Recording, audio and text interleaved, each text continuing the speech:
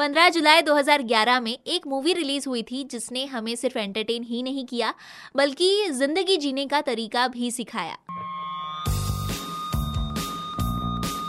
Super hits 93.5 red FM पर आप हो आलोकिता के साथ और मैं बात कर रही हूँ जिंदगी ना मिलेगी दोबारा के बारे में।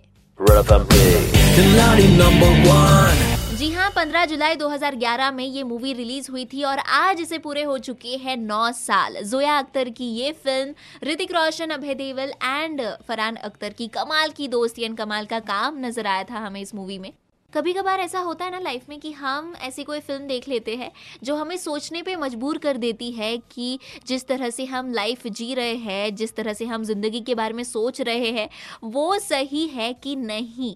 और मेरे लाइफ में एक ऐसी फिल्म थी तो वो थी ZNMD। यस, इस मूवी ने हमें सिर्फ एंटरटेन ही नहीं किया बल्कि उसके साथ ही साथ कुछ इंपॉर्टेंट लाइफ लेसन्स भी सिखाए जिसके बारे में थोड़ी देर में बातें होने वाली है। फिलहाल कुछ ट्रेंडिंग वाले गाने कर लीजिए एंजॉय, मैं वो सारे लेसन्स का चिट्ठा लेकर आती हूँ।